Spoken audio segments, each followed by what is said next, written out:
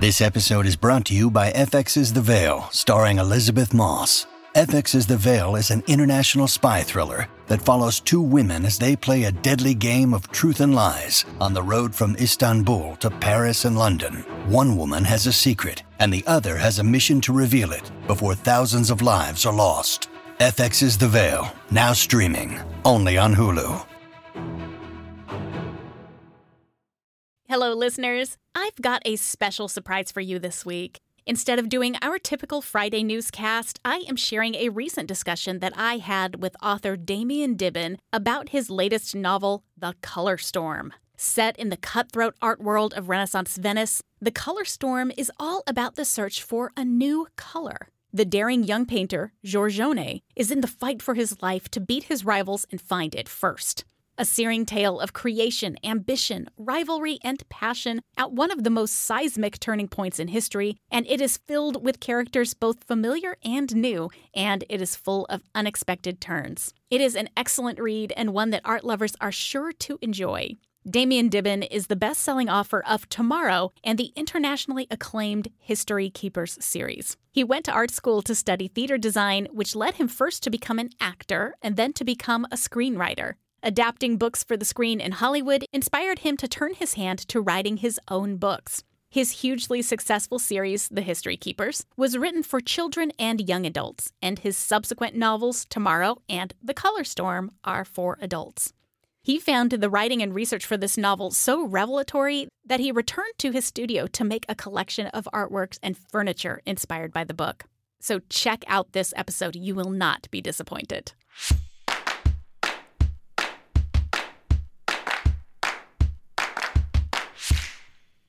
Damian Dibben, thank you so much for being here today. What inspired you to write this book? Because I know that you have an interest in history, your other books, your background, but what about this one and kind of digging into the art world was inspiring or interesting to you? I'll just quickly say the book is what it's about. It's all about, it's set in the art world of the Renaissance. It's all about a search for a new color. And our kind of leading character through it is a painter called Giorgione who existed, and he is on the hunt for this new color that's newly arrived in Venice. And his search for it gets him into increasingly dangerous territory. So it's all about art and ambition and the Renaissance and about color and marks we leave on the world. So with that in mind, the original inspiration was actually, there were two things that happened in the same week, as often happens. It's like a chemical reaction.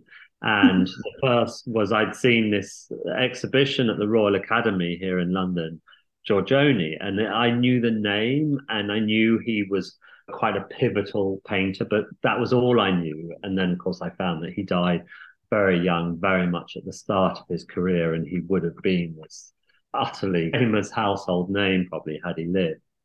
So that exhibition was fascinating. The painting was fascinating, learning about Venetian painting of that era, because really you could say Venetian painting dominated the 16th century. It took over from the Florentines in a way, which was Da Vinci and Michelangelo. Giorgione and Bellini might have started it, and then Titian, and then Veronese, and then Tintoretto, and these epic figures. And just how Venetian painting was so different and so much about color and landscape, as opposed to all being about kind of humans and the soul and the body, and much more almost impressionistic. And I found that really fascinating, and I wanted to tell his story. At the same time, I was hearing an interview about a contemporary artist, Anish Kapoor, who a British artist, and I can't remember what it was, but it was around the time that he had copyrighted this black, Fanta Black. Yeah.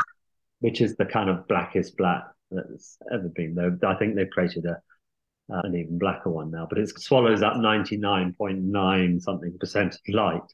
And he copyrighted it so no one else could use it. And then this kind of little war started between all these other artists. And then someone created something called The Pink is Pink. And then he kind of put on his website, available for everyone except Anish Kapoor or anyone working with Anish Kapoor or anyone who even likes Anish Kapoor. It was kind of ridiculous. But I thought, what if the stakes were that much higher? And then, of course, I learned I mean, it seems obvious now that I've done all the research, but how incredibly valuable pigment was. And star color of the Renaissance was ultramarine, which is from Yes. lapis lazuli, which was found then, possibly still now, I don't know, in this one place in Afghanistan, in the mountains there. And it would have come through Venice originally, and it was worth more than gold in sort of comparable weight, probably a lot more. And so I wanted to imagine there was a color even more amazing than ultramarine, and that this could be the inspiration. This could lead to kind of great success of a painter. So the stakes got much higher than this war between Anish Kapoor in the present day, that it could go all the way to losing your life in pursuit of a color. I loved that. And I agree with you. I love the idea of the war for the color and the way that you bring through this mystery where everyone is really, I love that you mentioned the big names, because you weave such incredible historical figures into the story, not only having Giorgione be the hero of the story, but also you do bring in nods and actual appearances by people like Michelangelo in a way that's so fun. But it does lead you toward that sense of, it isn't just art. It's never just art. Art is always at the behest of something bigger, whether it's to show a legacy, whether it's to explain emotion. These are people's jobs and these are people's lives. Why was it, Giorgione, that you chose to be the central focal point, the central historical figure?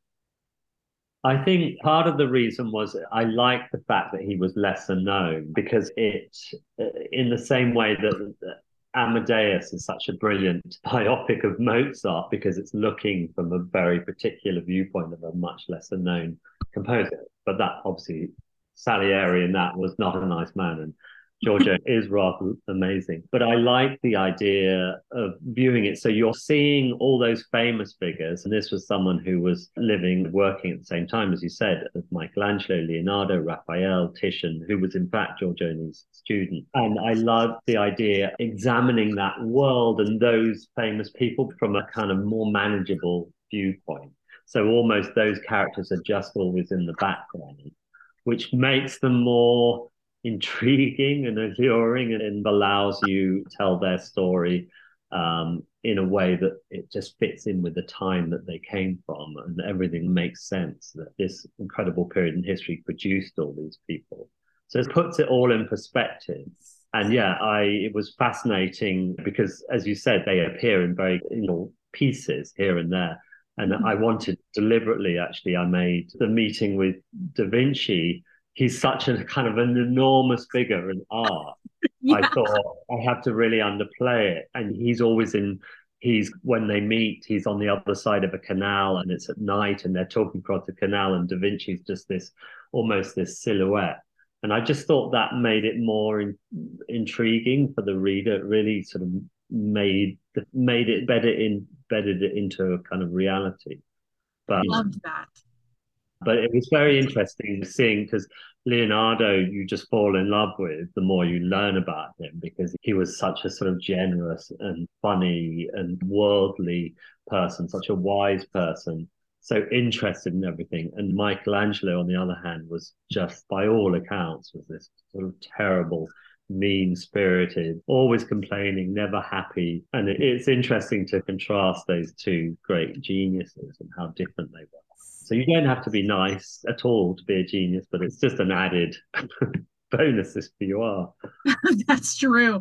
I agree with that. No, it's really fun because it's evident from your storytelling that you did the work, the historical research. You seem to have really loved to tell the stories of these characters, but you also understood them. And so I loved those nods to the personalities of Michelangelo, of Leonardo, because you're absolutely right. Michelangelo was a grump and a grouch. And Leonardo, I think we think of him as so mysterious, but there's so much that points to him as being a warm, funny person even, which I think is really interesting. Oh, absolutely. He was gregarious. He loved people. He loved company. He loved ideas. He just the interchange of ideas. Yeah, it was, but an absolutely a love of people that was went hand in hand with his kind of fascination of them and his ability to deconstruct everything around him. Yeah, he would have been a great person to be sat next to at dinner. Absolutely. And I think I feel that way about the way that you portrayed Giorgione also, because we know so little about him. And I myself, I'm not a Renaissance specialist, but I feel like I only know about The Tempest, maybe a work or two off the top of my head, but we know so little about him, as you mentioned, because he died so young. And he really didn't leave all that much in terms of artwork behind. So appreciated the way that you were able to imagine his story and take us through this time period. One of the only things you obviously know about Giorgione is because of his name, which is basically Big George. So, you know, it was, I got the feeling of a very kind of a man who was quite physically imposing, very at ease with himself. And I think when you combine that with the art, which is so sensitive and luxurious and really takes you to these kind of wonderful places, that I don't know, you make a picture of someone that can only be magnetic, I think, but also kind. Yes. And I found something that I really wanted to ask you about that was in a little Q&A that you had provided for press, that you had someone specific in mind, an actor, when you were writing the part of Giorgione. Would you mind sharing that with our audiences? Yeah, I guess I'm allowed to say this, but I had actually been thinking of Robert Pattinson, obviously most recently in Batman, a British actor. And I don't know why he's obviously the right age, he's the right build. He's got the right sort of complexity, and interesting enough because he's with the same agency as me, and he had read about the book when it was in manuscript form and has asked to read a copy. So watch this space. That would be amazing. I do want to step back for a minute just because we've talked about actors and movies. I want to talk a little bit about your background, because you did not start as a fiction writer. Is that correct? No, absolutely not. I would not have thought that I could write ever. I wasn't that good at school at English and so on. So I loved it. I loved books, but I was very much found myself in the kind of visual arts world. And I originally actually trained as a set designer, but there, obviously we had to be, you did all the arts, so painting and drawing and making of things. So yeah, that was my background. So everything starts with physical objects, and I still love making things, but we might talk about that in a bit. And through one thing and another, I started writing film scripts, and still that didn't feel like writing. So I did kind of really well. I worked here in Hollywood for about 10 years. But that was felt to me like it wasn't writing, it was just giving instruction, because it's all to do with the final product of the film. So literally just giving instructions for how it to be kind of conducting. And then it was in the process of doing that I started reading, being sent books with a view to adapt. I just thought, oh, well, maybe I could actually write a book. And I obviously love it because it's a way. I've trained in all these different areas, and I see it as like a book is like almost in my head producing a movie, which I'm designing the clothes of and editing and doing the sound and doing the lighting and doing the sets, acting the characters. So it's just a way of bringing everything together in my head. And it's so satisfying to have this one complete kind of result of all your imaginings. And I just absolutely love it. Having that background with filmmaking in all of these different areas, you mentioned the set design, acting, writing, and then you get to perform all of those roles internally and externally when you write this book. I love that. And also then it is also what is so satisfying is that it then is a finished product. In a way, when I was a screenwriter, you never have the finished product, even on the few times, because most films that get commissioned still never get made. But even the ones that do, you feel so removed from it by that stage. It's not your finished product. It's always very much the director's finished product, or even the producers, but weirdly never the writers. So you don't get that final satisfaction that you do with a book. We will be right back. Thanks for listening.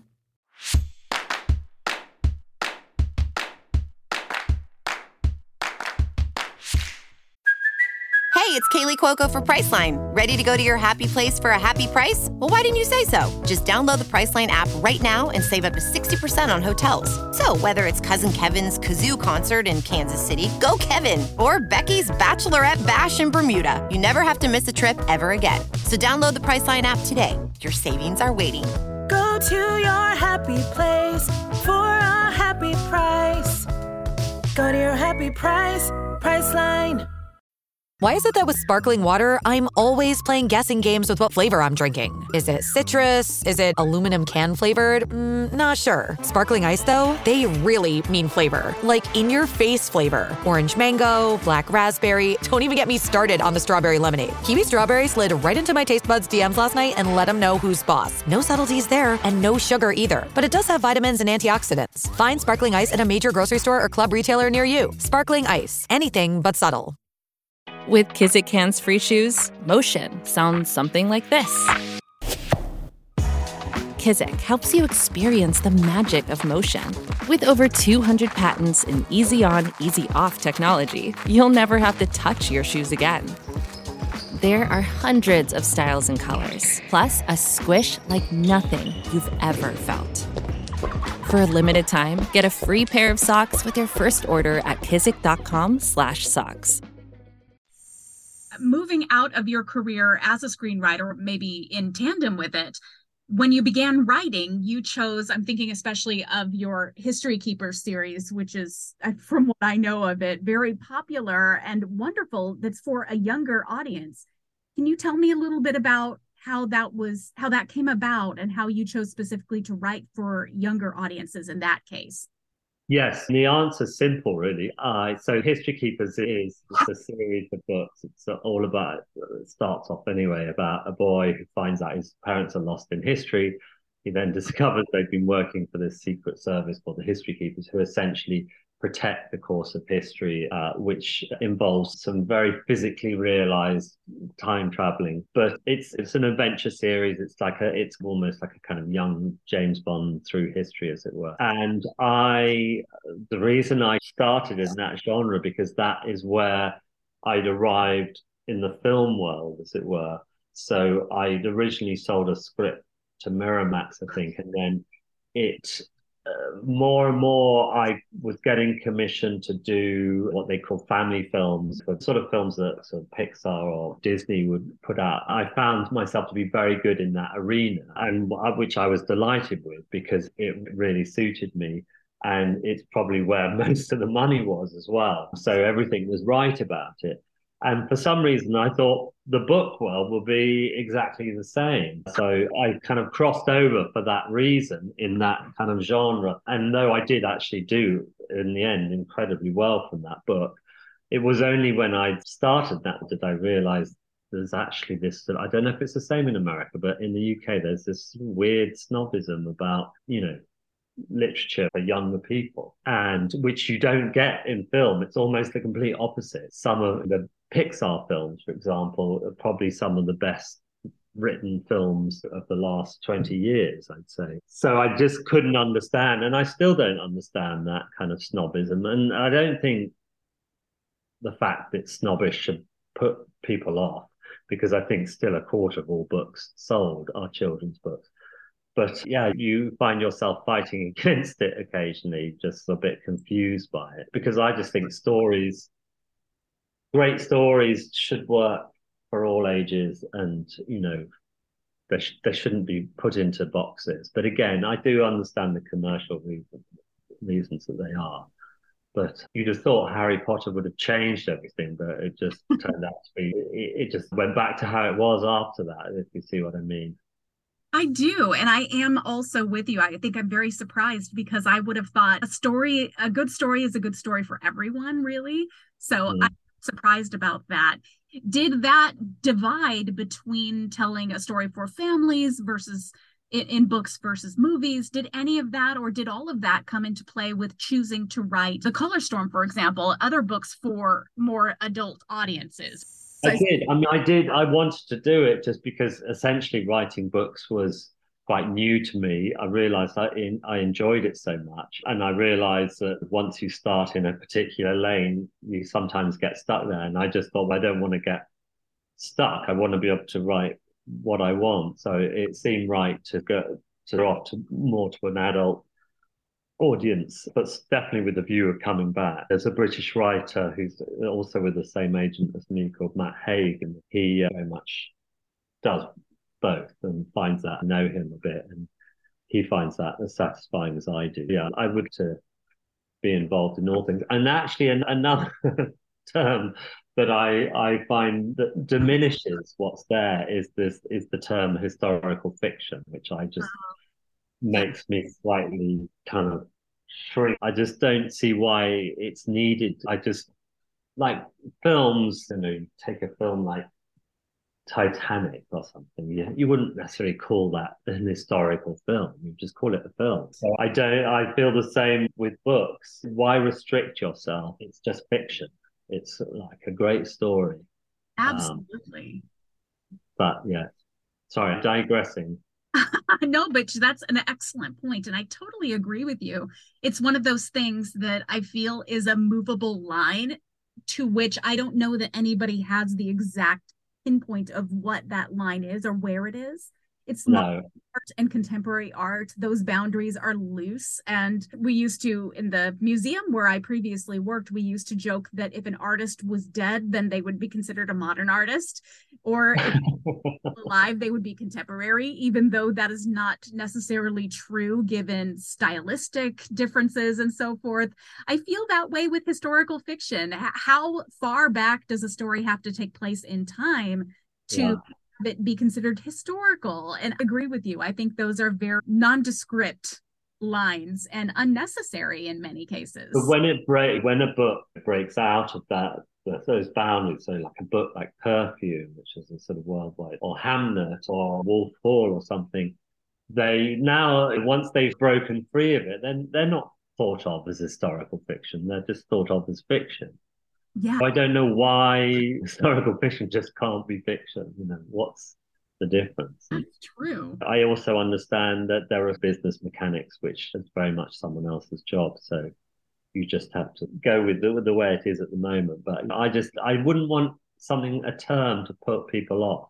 That's what I worry about most. I wouldn't like that. It's historical. That's something different. These sorts of people would read that anyway. Yeah.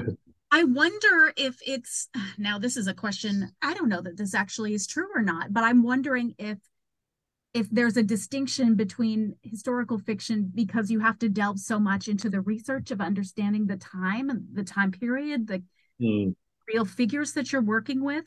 And I wanted to ask you a little bit about that.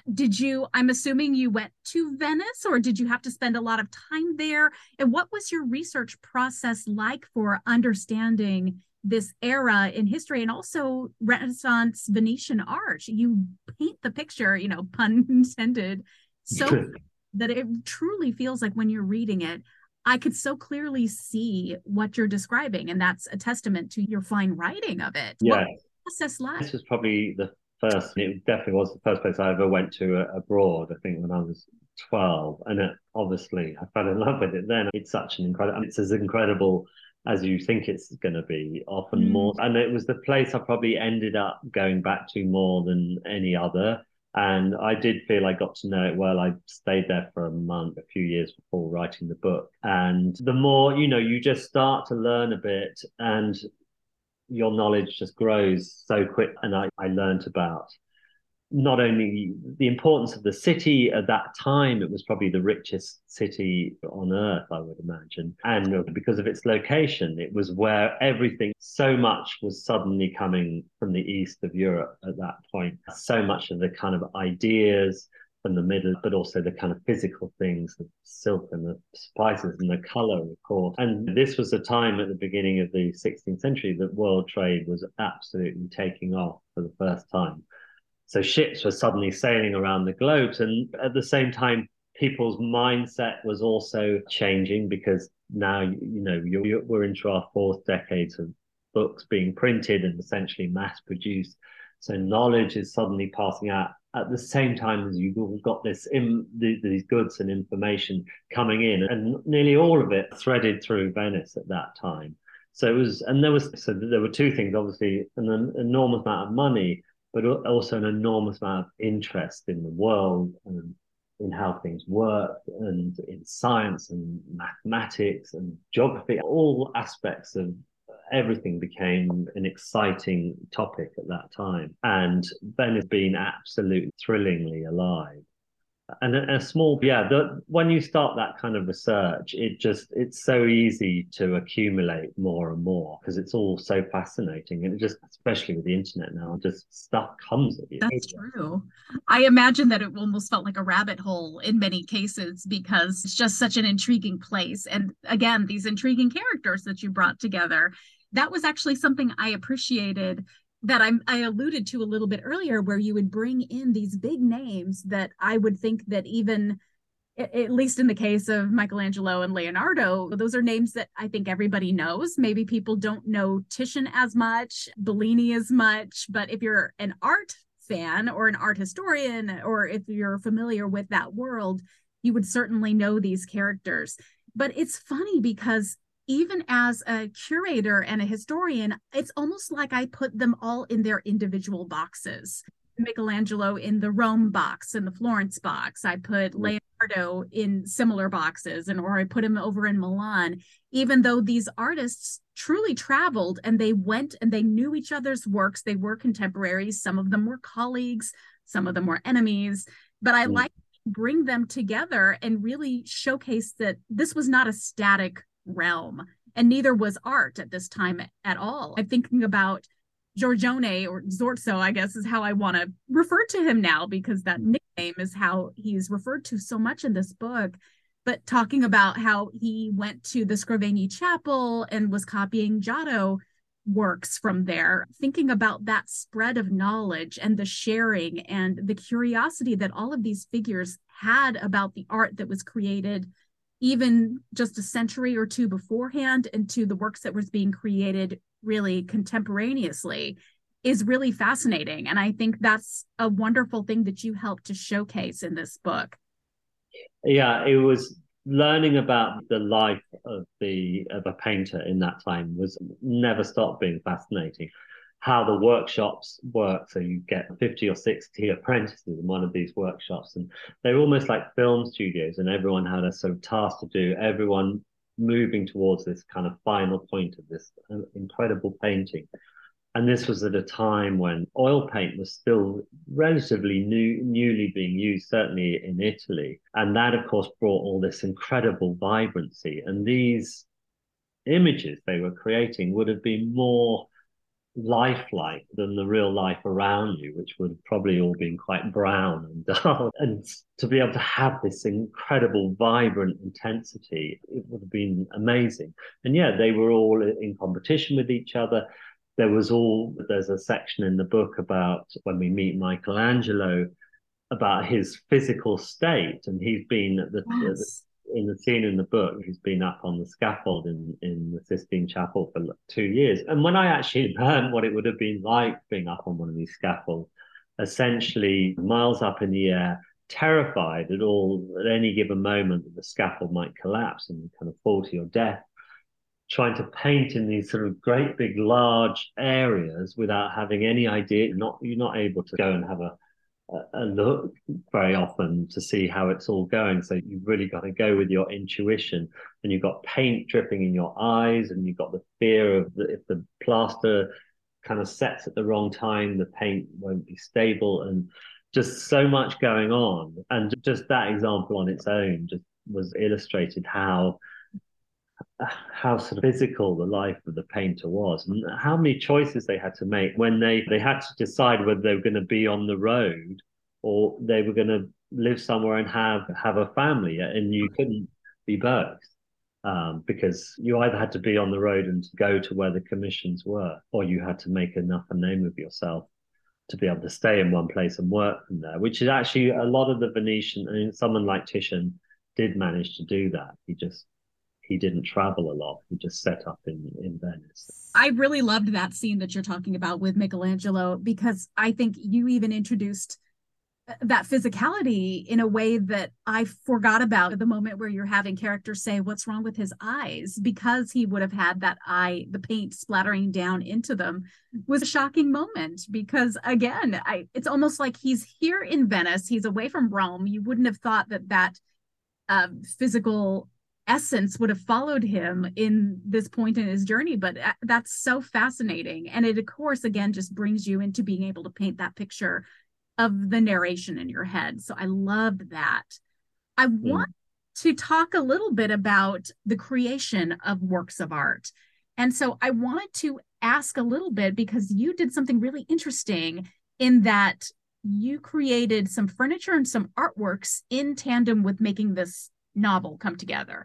And I want to know a little bit more about that. What inspired you to actually make works of art and bits of furniture in conjunction with the book, and where did you go with that? I have just launched the collection, Damian Dibben Furniture.com, and I've got 60 objects on there, 30 odd pieces of furniture, all of which I have mostly made from a combination of things. I'll start with one element that's really beautiful, and then I'll build the piece around it. Some things from scratch, and some things I haven't done that much to, except for maybe change the color of them or something. And everything is inspired by the book. It's incredibly colorful for a start, but it has that sort of, obviously Venice is used, the idea of creation, the idea of geometry, and all those different themes of how workshops worked. The idea, every piece in it is like a sort of little bit of escapism. For example, there's one piece called Lazuli, which is in this sort of famous Renaissance lapis lazuli, ultramarine blue, and it's actually a cocktail cabinet, but it's got these incredible angel wings as doors, and then inside it's lined in this sort of dark blue velvet with this Chinese silk work tapestry at the back of the cupboard. And it's really beautiful. It's like a sort of jewel box, but it's actually for drinks. So you could use it for something else. And the idea of it is it's like a little world in itself. It's like you escape into the world of the book of Renaissance Venice. You escape into the world that this drinks cabinet presents you with. Just looking at it is like a tiny bit of escape, which is what all pieces of furniture should be, and I think probably are. When you see a piece of furniture, it makes you feel something. You just enjoy it being there. It's just nice having it in front of you. It's visually appealing. You may not even know why. And I just wanted to express myself in that physical way, because obviously the whole book is about creation, and I just couldn't help myself. I just wanted to start making things myself, like all the characters in the book things. So the two things just went side by side. So I would write for a portion of the day and then make things for a couple of hours in the afternoon. And absolutely loved it. And we just had an exhibition of all the work in Notting Hill here in London. And we had kind of parties every night, and it was great. It was really great. It was a sort of dose of pure kind of color and escapism in what was a very horrible beginning of February. I can imagine that having that brightness of color and just pop would infuse a little bit of joy in that kind of drab end of winter phase. So I support this highly. Walking away from this book, what do you hope that readers take away from this story? For me, I love writing about people who either change the world in some way or who attempted to change the world, who have this kind of higher kind of ambition. And I find that really fascinating. And you would read it and think, okay, what am I doing? And what are the marks I'm making? And one of the kind of main points of the book is, fame is one thing as well. Fame of Michelangelo and Leonardo, that goes for something. But actually, it's also the marks you make on the people around you. And those two things are playing off each other all the time. What it's like to be an artist and to succeed as an artist, but also what it's like to be a person and what makes you successful as a person. What would make you, at the end of your life, to look back and think, okay, that wasn't too bad, or I'm leaving something good here. Yeah, it's playing with those things. It's not necessarily coming to a conclusion, but it's kind of asking the question. Damian Dibben, thank you so much for being here today. No, it was a pleasure to be here and to speak to you. Thanks for listening to this bonus interview with Damian Dibben. Please do pick up a copy of The Color Storm if you are so inclined. I have included links in the podcast show notes today, and you can also find them on Damian's website, damiandibben.com. Please do check out his awesome furniture also at damiandibbenfurniture.com. There are some truly beautiful, bright, and amazing pieces there. So thank you again for listening today, and we'll be back with you soon. Until then, stay curious.